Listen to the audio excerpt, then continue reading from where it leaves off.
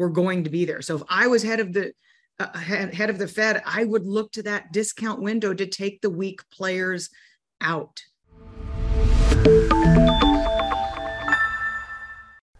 Welcome to Wealthion. I'm Wealthion founder Adam Taggart. A common refrain amongst the market experts I talk with is that we can't be investors in the current environment. Instead, we're all forced to be speculators, guessing what Fed Chair Jerome Powell and the other Federal Open Market Committee members are going to decide to do next. Because that's all that matters to price action these days. Like it or not, that's the world we're living in right now. So it makes all the sense in the world to tap the perspective of someone who knows the Fed inside and out, which is why we're fortunate to have Danielle DiMartino Booth, CEO and Chief Strategist for Quill Intelligence, joining us today. Danielle was a former advisor to the Dallas Federal Reserve during the global financial crisis, working under Richard Fisher, and she's author of the book Fed Up. Danielle, thanks so much for joining us today. It's great to be back, Adam. Good to see you. No, it's always great to talk to you, Danielle, and incredibly timely right now. There's a lot to talk about with the Fed. Really quickly, I got two very high-level questions for you. The first is my standard kickoff question, which is, what's your current assessment of the global economy and financial markets? If you had to sum them up, how would you put it? I think we are at it's difficult to describe. I mean, it really, really is difficult to describe where we are because of the globality of the moment. To see so many major economies in distress is nothing like I've ever seen, including during the great financial crisis. So we're in extraordinary times right now. All right, I'm gonna dig more into that with you, but let me ask another very high level question, which is, what is your assessment of current Fed policy, and do we learn anything important with the release of the latest FOMC minutes last week? I think we did. The Fed is not, well, let me put it right. Jay Powell has never liked the dot plot. He's been dismissive of it because you can't say what the world's going to do in a few years. I'm paraphrasing him. He's always been very nonchalant about the dot plots. The dot plot was the star of the press conference last week. He referred to it 6 times, and it was clear that he wanted for the dot plot to be a major communication tool to show how aligned his committee is and dedicated to going the distance and tightening beyond what anybody thought would be possible right now. And I think that this was the most tangible change that I have ever seen in Fed communication in all of my years in one press conference, period. Wow, that is a big statement. Yeah, they look. There's the possibility that we're going to see 5% on the terminal Fed funds rate, double what broke the back of the markets in 1819. Inconceivable. Along with quantitative tightening, there's just this is extraordinary. They took their GDP estimate for full year 2022 down to 0.2%. I mean, they might as well put a negative sign in front of it and announce, hey, we're just going to plow right through this recession. Yeah. But they dispensed with niceties. They were like, let's take the dot plot down so low. Nobody asked, and I was surprised that anybody asked about soft landing. That one of the reporters still asked about it. I'm like, what about 0.2% for the full year? Don't you get, sister? Right. They're saying that they're going to tighten through a recession with this dot plot. All right. So many questions that come out of that. One analogy first. So I know when you and I first talked about this, you had yet to watch the series. But a year ago, there was a lot of drama going on around Powell's the renewal of his position. And we had talked about it kind of being like Game of Thrones at the Fed. Now that Powell has gotten the second term, to borrow another phrase from Game of Thrones, it sounds like he is sort of forcing everybody else at the Fed to bend the knee, right? Which is to say, hey, I'm setting the tone here. You're all going to line up behind me. We're going to show the world that we are united here in being real serious about doing whatever it takes to get inflation under control. And you're sort of nodding as I'm saying this. Look, I mean, it was clear that the board wanted to exert its dovish control in the aftermath of the ousters of Eric Rosengren in Boston and Bob Kaplan in Dallas. And so to drill their point home, they brought Susan Collins in, who was kind of a University of Chicago. I think she was University. She might have been MIT, but she was somebody cut in the cloth of the dovishness that best reflects that great dovish Fed board and the staff. And we're going to show you, Boston, for having, had such a hawkish figure there in Rosengren. We're going to put somebody there who has no voice at all and make sure that she always votes with the Doves. First meeting out of the gate today. And she's saying, no, we got to get it up there. We got to keep the inflation fight going. So, I mean, whatever dovishness she ever had in her career has been dispensed with before she made her first speech as a district president for Boston. So it's fascinating to see him saying, I have veto power. Get used to it, kids. Yeah. All right. And so here's the question I've been sort of leading up to here, which is this new sort of tough sheriff in town version of Jerome Powell, is that what you think is truly what's needed right now? Is he the man for the moment? He's certainly the man for the moment. You'd be hard pressed to have any president of the United States nominate to be Fed chair anybody with his credentials for a long time going forward, because he's as our friend David Rosenberg said recently, he's taking a wrecking ball to earnings. I mean, we're going to run out of analogies to describe him at some point. But the question more so is one of, what's he trying to accomplish? And I get the whole inflation thing, but he's a practical guy. He can follow real-time data as well as I can. He's not a PhD in economics. He doesn't live and breathe. He doesn't like hyperventilate if he sees a series that's not seasonally adjusted like PhDs in economics do. So he can see that the housing market is slowing hard. He can see that consumption, and you mentioned RVs before we started talking. I drove from Indiana to Dallas and looked at mile after mile after mile after mile of RVs, many of which were repossessed. So he can follow all of these real-time indicators and know that inflation is not going to be problematic a year from now. So what's he doing? What's his purpose? Okay, well then let's dig into that, right? So you and I, in our previous discussions, we've talked about the Fed making a policy mistake, and also Powell hiking until he breaks something. I'm going to say the Fed has made a number of policy mistakes. One was creating the inflation that we're dealing with, or contributing heavily to the inflation we're dealing with. Secondly, was not reacting last year. And I think almost everybody, who follows the Fed is on that song sheet, which is the Fed should have started tightening a lot sooner than it did.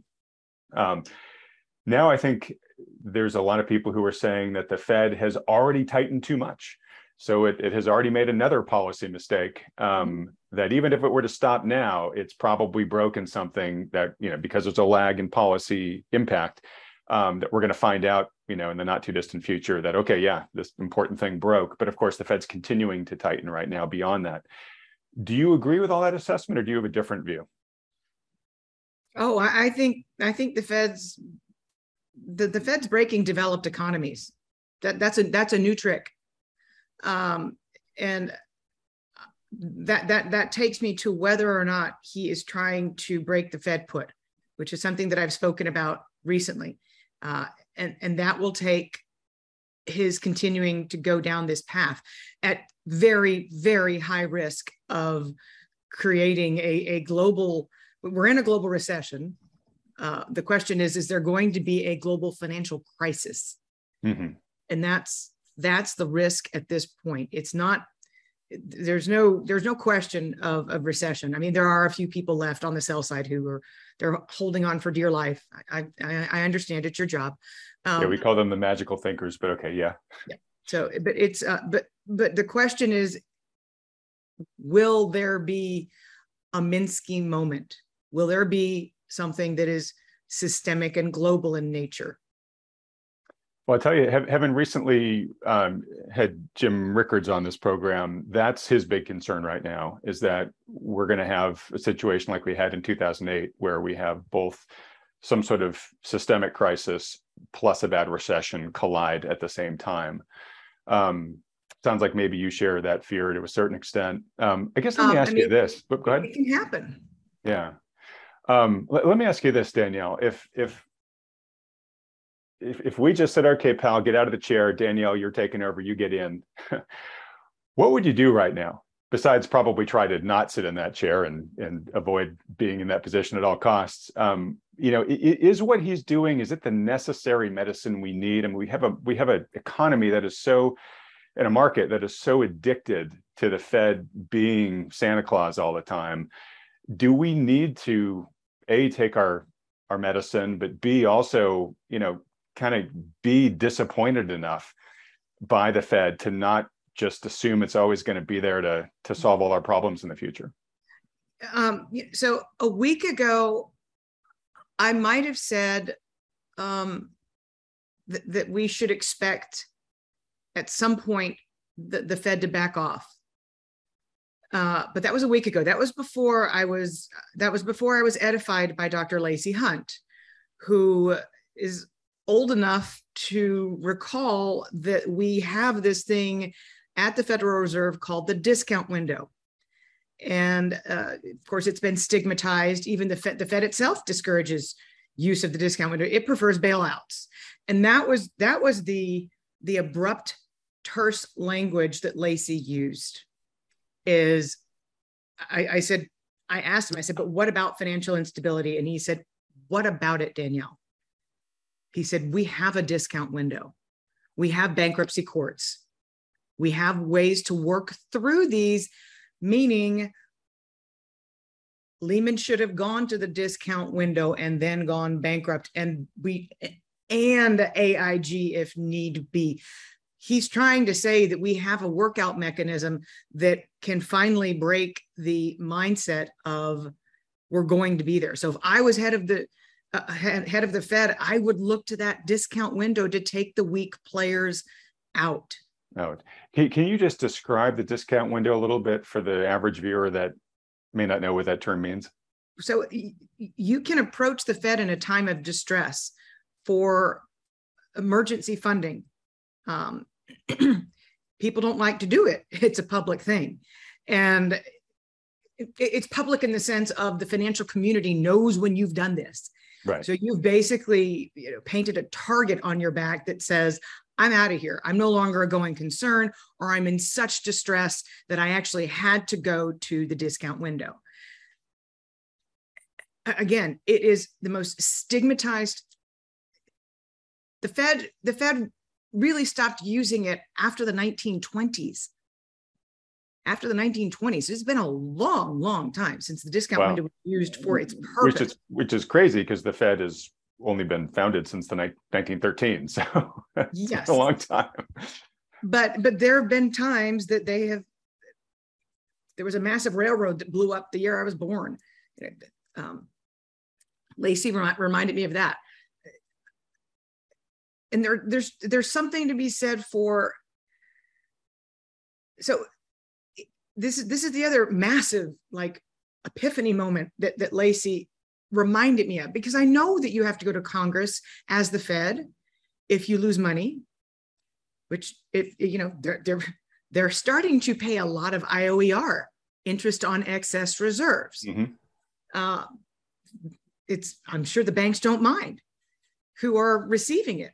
But at some point, even if the Fed does not sell a mortgage-backed security off of its balance sheet and thereby incurring a loss, at some point, they could simply have their operating expenses exceed their operating revenues, at which case they would have to go hat in hand to Congress, because Congress would have to give the Fed the money to stay in business. It's the way it works. If you increase the deficit, you got to ask. And Lacey's like, give the Fed the money in exchange for saying that you'll never, ever do quantitative easing again. And then let the balance sheet run down.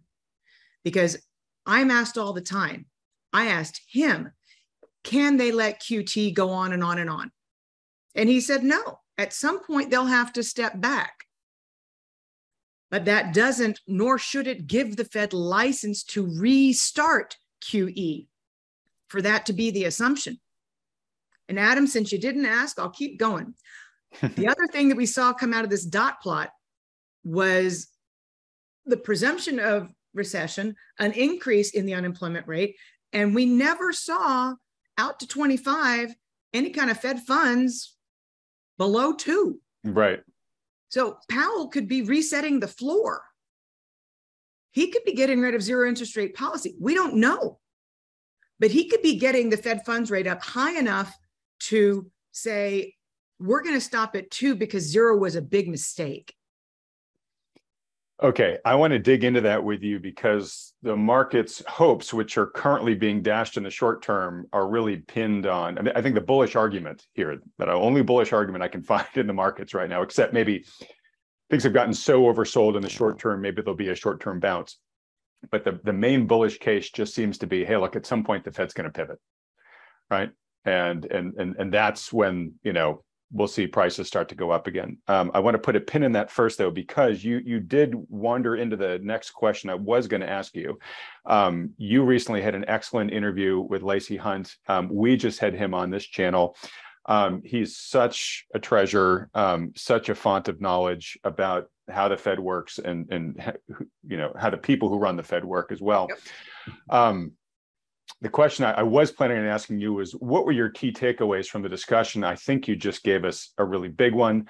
I've got one or two I'd love to get your reaction to, but is there anything else before I start talking that you took away from Lacy that's worth putting on the table here? He did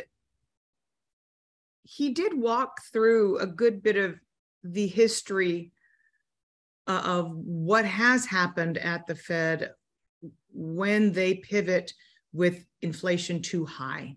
Mm-hmm. And just basically a reignition, right? Of inflation. Yeah. But there is a presumption there that is political that didn't necessarily come up with my conversation with Lacy. And that is, I can't tell you what a GOP-led House of Representatives, I cannot foresee that entity passing stimulus in a similar spirit to that which ignited inflation. Right. And that, I think, is key to the discussion. We have to keep that in mind. And that in and of itself could be a game changer over the next 2 years after the election. Is if it's not going to be handing people money, is fiscal stimulus necessarily going to be inflationary, or is it just going to go back to being where it moves it just a little bit, and then and then it just pulls back? Because we had to learn the hard way. You have to directly deposit the money. Right. So years of monetary inflation from the Fed, not inflationary in the real world, certainly inflationary to financial assets, and of course that stokes the whole wealth gap issue, which is very bad. But it's not really until you just, directly inject the stimulus into the circulatory system of the economy the way that fiscal stimulus does. And to your point, Danielle, it is looking, we'll know for sure within a month or so, but it's looking like we're going to have at least a divided Congress going forward. And it's much harder generally to push, stimulus packages, push anything through a divided Congress if the the partisan sides are just trying to thwart each other. So maybe we'll look at that as a good thing, at least from an inflationary standpoint. From an inflationary standpoint, it is a very good thing. Okay. All right. Well, look, so there were a couple of things that I took from the talk with Lacey. Two scary things, one encouraging thing. He said that the Fed is using the wrong models. And even in terms of fighting inflation, he said that they are using, sort of a Keynesian model that ignores some of the biggest levers that actually give the Fed control over taming inflation. So sort of his way of saying, I think they're trying to do the right thing, and that was the bullish thing. As you said, the steps they're taking right now are the steps that they need to take to get inflation under control. I think he thinks they could be doing it better. And, maybe you're talking about the discount window as an example of that. But one, it was a little bit nerve-wracking to hear him say, I know these guys and they're basically using the wrong map, right? So that was very worrisome. The other thing that really struck me from talking with him is I've had him, I've interviewed him now for the past 3 years.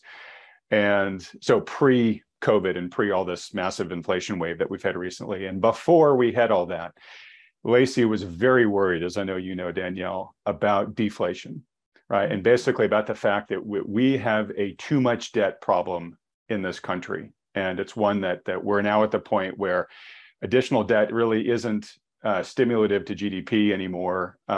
We don't get more than $1 of growth for $1 of debt we take on. So we're just digging this hole deeper and deeper for ourselves. And he was worried, very worried about our ability to deal with that as a nation. Now he's saying, all right, look, put that to the side for a second. This inflation problem is the bigger immediate problem. It's a really big deal, and we got to get it under control.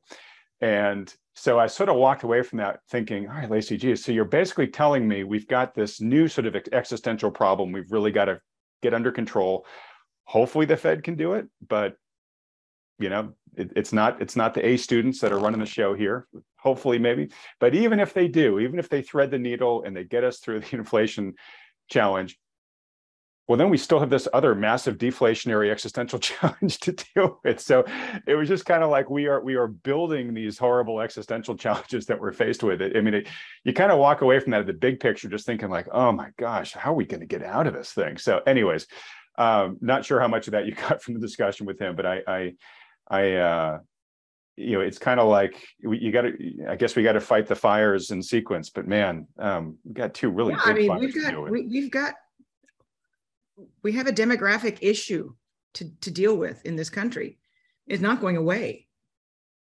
And as Lacey likes to say, demographics is destiny, right? That is right.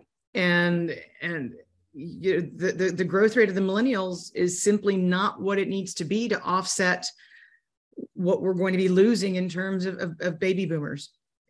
And so we could conceivably be talking about oversupply in housing for years, which would make most people's head explode right now to even contemplate. But we could. Yeah, but we absolutely could. And the scary part is we can look at other regions like Europe and like Japan and China, even their average age is older than ours, and their population's aging faster on average than ours is. We can see where we're headed. I mean, it's we literally can get a preview of where we're going, right, if things don't change. So, all right, you mentioned housing, and that's a great segue into the next question I'm excited to talk with you about, because you and I talk about this a lot on Twitter. I feel like you and I look at a lot of the same things and worry a lot about the same things. So we've got a slowing economy, as you said earlier. The Fed is tightening into it. It's probably already broke something, but it's going to continue tightening. QT is now coming on full scale, right? So we are just like slamming on the brakes, right? You just wrote a recent piece called The Wealth Effect in Reverse, right? And that I think is a great title for what's going on right now, because just as inflation, the worry about inflation is it becomes a mindset, right? Where consumers start spending their money faster because they expect it to be worth less, and it creates this vicious cycle. You have the same thing with the negative wealth effect, right? Whereas as people begin to think the future is going to be tough, they start pulling in the reins on their spending, which then slows economic growth further and makes the future tough, right? This is why the Fed will never say, I'm causing a recession, right? Powell will use every other word he can, but if he says he wants to cause a recession, then everybody's going to act in advance and the recession is going to be, self-fulfilling. So we've got the markets coming down, right? So everybody with financial assets is now beginning to feel the pain, right? Now that's a smaller subset of America, right? It's like, was it top 10% or 90% of all the financial assets in the world? But these higher interest rates are, skyrocketing mortgages. I mean, they're already over 2 times where they were just a little over a year ago. So we're watching the housing market basically just go into cardiac arrest here in real time. You had a phenomenal interview with, oh gosh, I'm forgetting the guy's name, like Lobo Lopez or something like that. Lucky Lopez, Lucky Lopez, about the auto loan market, right? And that's like this cycle's subprime. I mean, that is just a freaking train wreck there. And then we have the specter of job losses coming from, all the layoffs that may be coming from all the slowdown in economic activity, margin compression in these companies, trouble, higher cost of capital for them. I mean, it's really like a perfect storm that's slamming, at least 4 different things slamming together here. So I guess how worried are you about this negative wealth effect and the likelihood of the recession that we're going into here? Is this going to be worse than we've seen for I don't want to say generations, but for decades? That is my concern. There is still a tremendous amount of wealth that has been built. I mean, let's be clear about that. But through the second quarter, according to the Fed's flow of funds data, we had the largest destruction of wealth in the history of the series, which is a post-war series. And that was just attributable to the stock market. It was actually offset by gains in residential real estate values. We know that is going to go into reverse. There was a front page Wall Street Journal story. Luxury homes are declining at the fastest pace in 10 years. The top 10% of Americans, they amount to 4% of global GDP. 4%. The US consumer is 17% of global GDP alone, because we're 70% consumption. Yep. So 17% of global consumption is the US consumer. 23.4% of US consumption is that top decile. 40% of housing, 50% of education, the top decile. How much wealth is destroyed can be a game changer. If we start to see individuals in this uber wealthy bracket, this top 10%, decide which of their homes they're going to keep and which of their homes they're going to sell, such that they're only maintaining one. This could be something that we look back on and say, it really was the Great Gatsby of the modern era. Mm-hmm. And the wealth was so in your face as to be something that when we finally saw its reversal was quite dramatic. And right now the wealth is as ostentatious as it's ever been. The wealthiest people in America no longer pretend. The humility is simply not there. And you just, Neil Howe comes to mind. You have to ask yourself if this is something that is maybe not measured in decades, but generations. Right. Is this the fourth turning type of imbalance, right? Where you have these things that just got so out of whack, they have to correct socially. Gosh, so many things that you just mentioned there. So it sounds like, I guess to my question, you're quite concerned. You talked about the housing market there. and I could spend an hour with you on each one of these things. And I'd love for you to give a little bit of a summary of your discussion with Lucky, just to give folks a sense for how material the auto market, the auto loan market is, because I think for many people that's not really on their radar as a risk factor. I mean, yeah. Real quick before we get there, though, just on housing real fast, there's this narrative that like, well, housing's not going to be a problem for two reasons. One, we don't have all those subprime loans that we had back in 2008, and two, we have this national inventory shortage.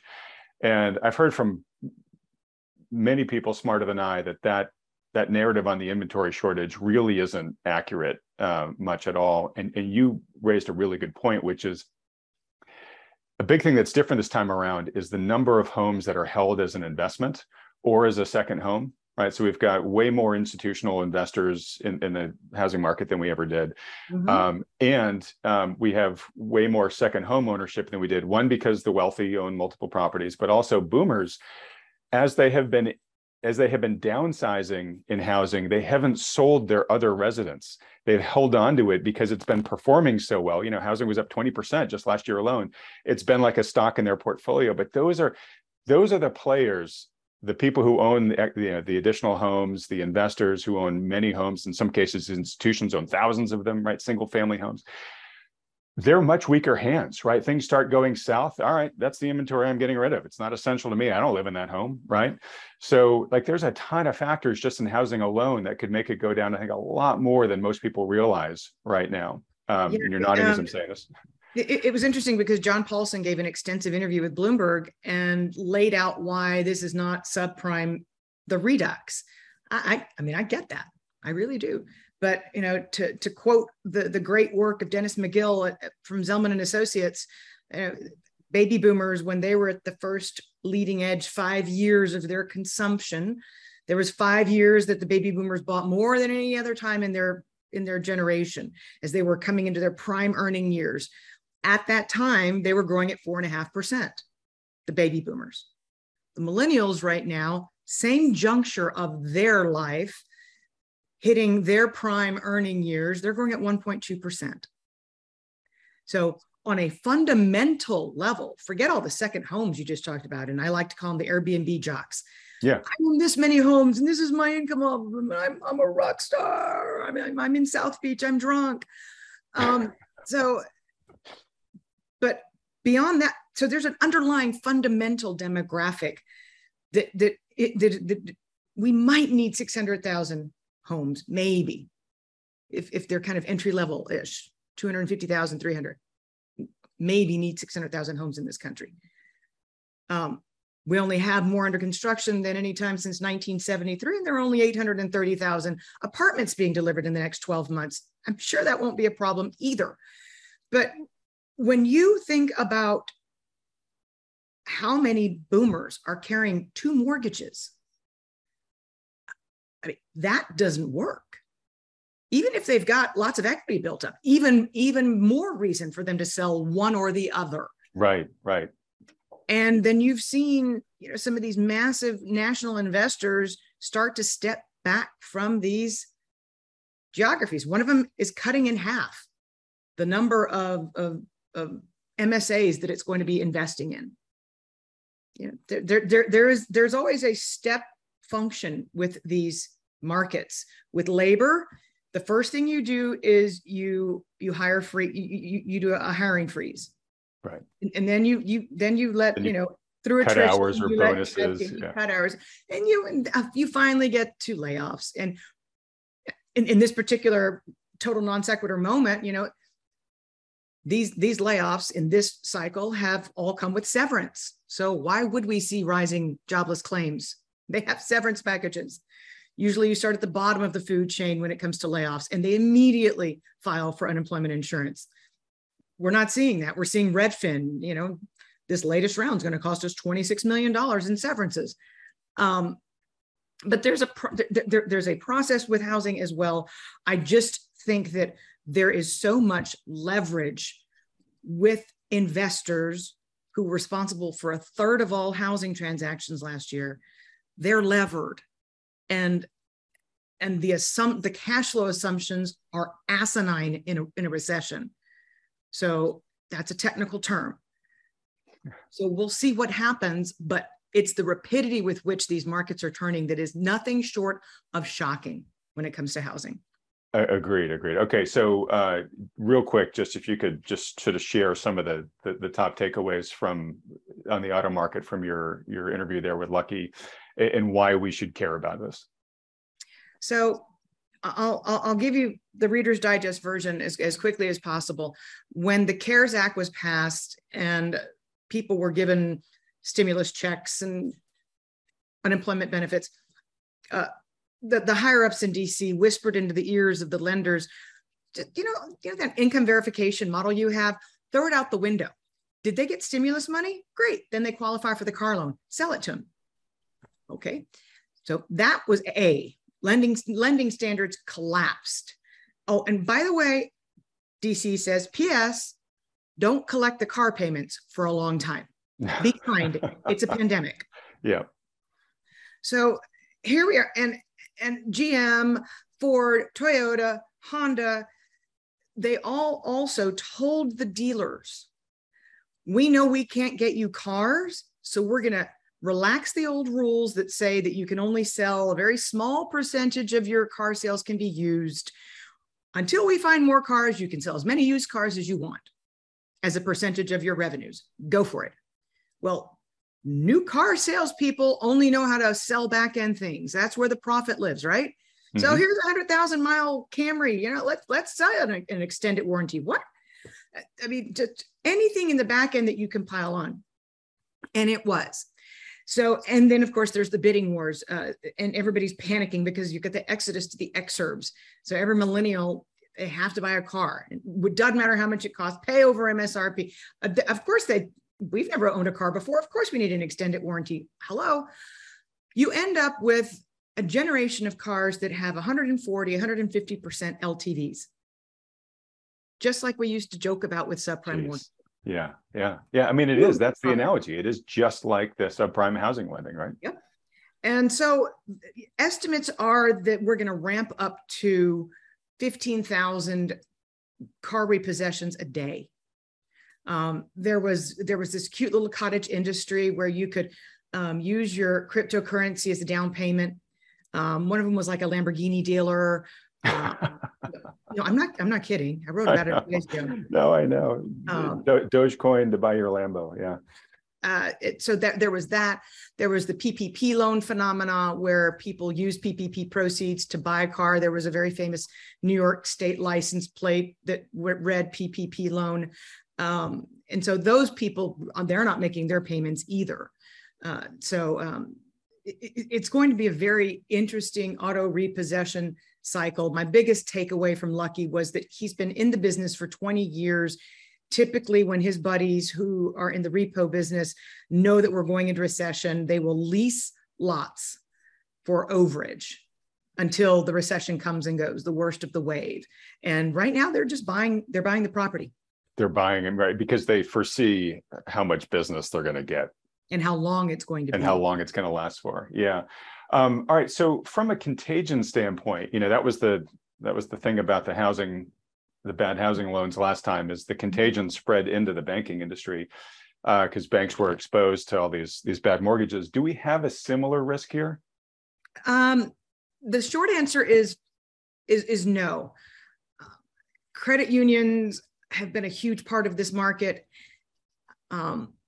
There is something to be said for the fact that a lot of these same lax lending standards were assigned to personal loans and credit card lending, as well as FHA mortgages.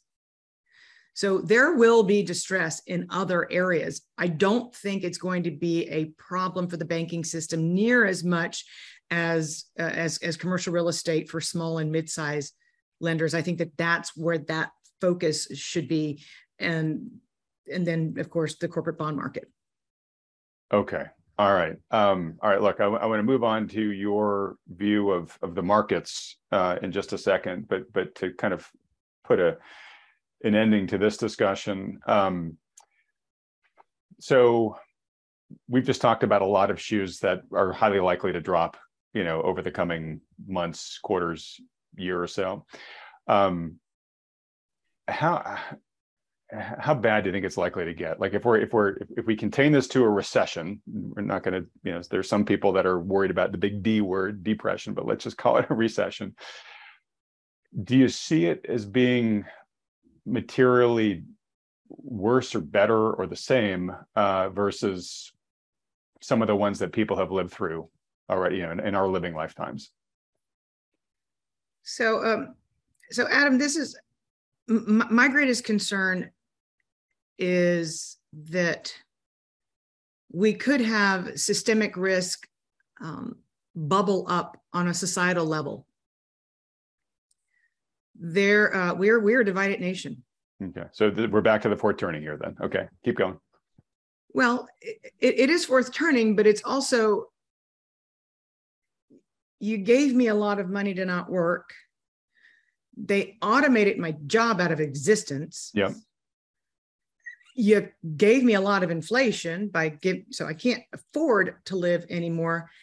And now you're telling me that my uncle's taxes are going up, whose portfolio I was counting on maybe to help me out, get me through this rough patch, but his taxes are going up to take care of the public pension because it needs more money. So they got to raise the taxes to cover that, even though his portfolio, his nest egg has been decimated.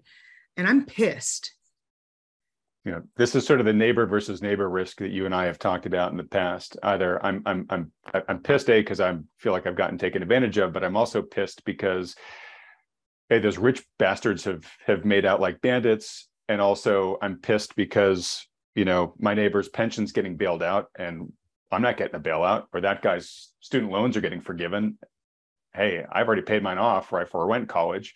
I'm getting the short end of the stick. So it's more this sort of like fracturing of the social fabric you're talking about. And the difference between the first time that we've had this discussion and now is that in many cases, your kids are moving in with you. Mm-hmm. That's the difference. Well, so I don't want to get too dark here, but so like, how does this manifest, do you think? Is it a rough couple of years? Is it a massive political sea change? What do you see coming out of this? Well, I was going to say that Lennar actually builds multi-generational homes now. You too can get one. Isn't that good? Yeah. No, I think I think the leadership vacuum in this country is going to have I think we're going to pay a price for that. In no time in U.S. history has it been more imperative for there to be a young leader rise who can unify the people. Somebody from the middle, somebody from the silent majority that absolutely has no voice anymore. No extreme left or right bullshit, excuse my French, just somebody from the middle because I think that because of how our societal tensions that are undeniable because of where we are right now as a society, I think you're going to have a very strong force or go to war. And when you say go to war, do you mean go to war against another nation and that's what unifies the country? Nation. Or do you mean like a war in between? Civil war would be the culmination of what we're talking about. Yeah. I'm talking about being attacked as a country and coming together to defend a great nation. Yeah. And there's skeptical folks that would say maybe a war gets engineered to avoid the Civil War, right? To try to force that unity on us. I certainly hope that that's not where we're headed. Me too. There are other countries, namely India and China, who have a lot more people to throw at this than we do. Right. And they have their own issues as well, by the way. I mean, they're of course the U.S. is not unique in dealing with a lot of these. It's not. And actually, before we move on to the markets real quick, I would just like to add that in 2008, Canada, Norway, Denmark, Finland, Australia, New Zealand, none of them had their housing markets implode. They just kept on getting more expensive. Yeah. So again, the first word out of my mouth today was globality. I mean, we could have balance sheet recessions peppering the planet. Balance sheet recessions. Right. And honestly, I mean, if we have one here in the US, it's highly likely that other countries are going to have it sooner and worse than we, given our nature. We can have a plain vanilla recession. I don't think we'll have a balance sheet recession necessarily, because that really does get down to household debt. We can have a lot of households in distress. Our corporate bond market is a pick and train wreck. That's where the leverage lives right now. Right. Okay. Wow. All right. I'm realizing I forgot to ask a question, one last question on the Fed before we get to the markets. One comment first, though, which is just because you mentioned it there. I'm saying not that long ago, you look at the last, or at least one of the last times in America's history where we had a lot of social dysfunction and stress, and I'm thinking of the late 60s, right, where we had the anti-Vietnam movement and the civil rights movement and the women's movement and all that stuff. And you look back, and there are a lot of leaders that emerged from that, right? There are a lot of folks that you can talk to and point to, and all right, Martin Luther King and Malcolm X and Marcus Garvey and Bobby Kennedy and Gloria Steinem, and I mean you can just sort of go down the list, right? The question I've just sort of been asking is, where are they this time? Like we're really not seeing any emerge that are forming a critical mass around them, and especially that have a platform. That are, there's a lot of people out there making waves on social media about what they're against, but there's no new platforms emerging yet that I'm seeing, at least, about what they're for. Okay, this is the reform that we want to see going forward, and I agree that will happen at some point in time. Maybe things just need to get worse before the crucible produces somebody like that. But I am seeing more rumblings about and more public rumblings about term limits, and I think that that's something that could come out of this. If we didn't have so many damn octogenarians running the country, maybe things wouldn't have gotten this bad. If we had term limits. So I am seeing that emerge. So that gives me a lot of hope, and I'm going to put a lot of energy behind that. Yeah, I would agree with that. But and maybe you can name a few, but who's the person that's kind of got the platform that's driving that's getting a lot of national attention rising behind them yet? I'm not sure if that leader's there yet, but I'll vote for that. Just to be clear. All right. So the question about the Fed was, so I mentioned briefly earlier, Fed pivot, right? So we just talked about all the slowing stuff. So if the Fed does pivot, do you expect that is going to be able to change the game very much? Is it going to pull us out of this recession and make it a shallow recession? I mean, we had a kind of blink and you miss it recession back in 2020 because of all the crazy stimulus. Or is it going to be harder for the Fed to dig us out of this one this time? Well, the Fed cannot go at it alone. Our interview with Danielle will continue over in part 2, which will be released on this channel tomorrow as soon as we're finished editing it. To be notified when it comes out, subscribe to this channel if you haven't already by clicking on the subscribe button below, as well as that little bell icon right next to it. And be sure to hit the like button too while you're down there. And remember, we're continuing our new practice of publishing my top takeaways from these weekly interviews.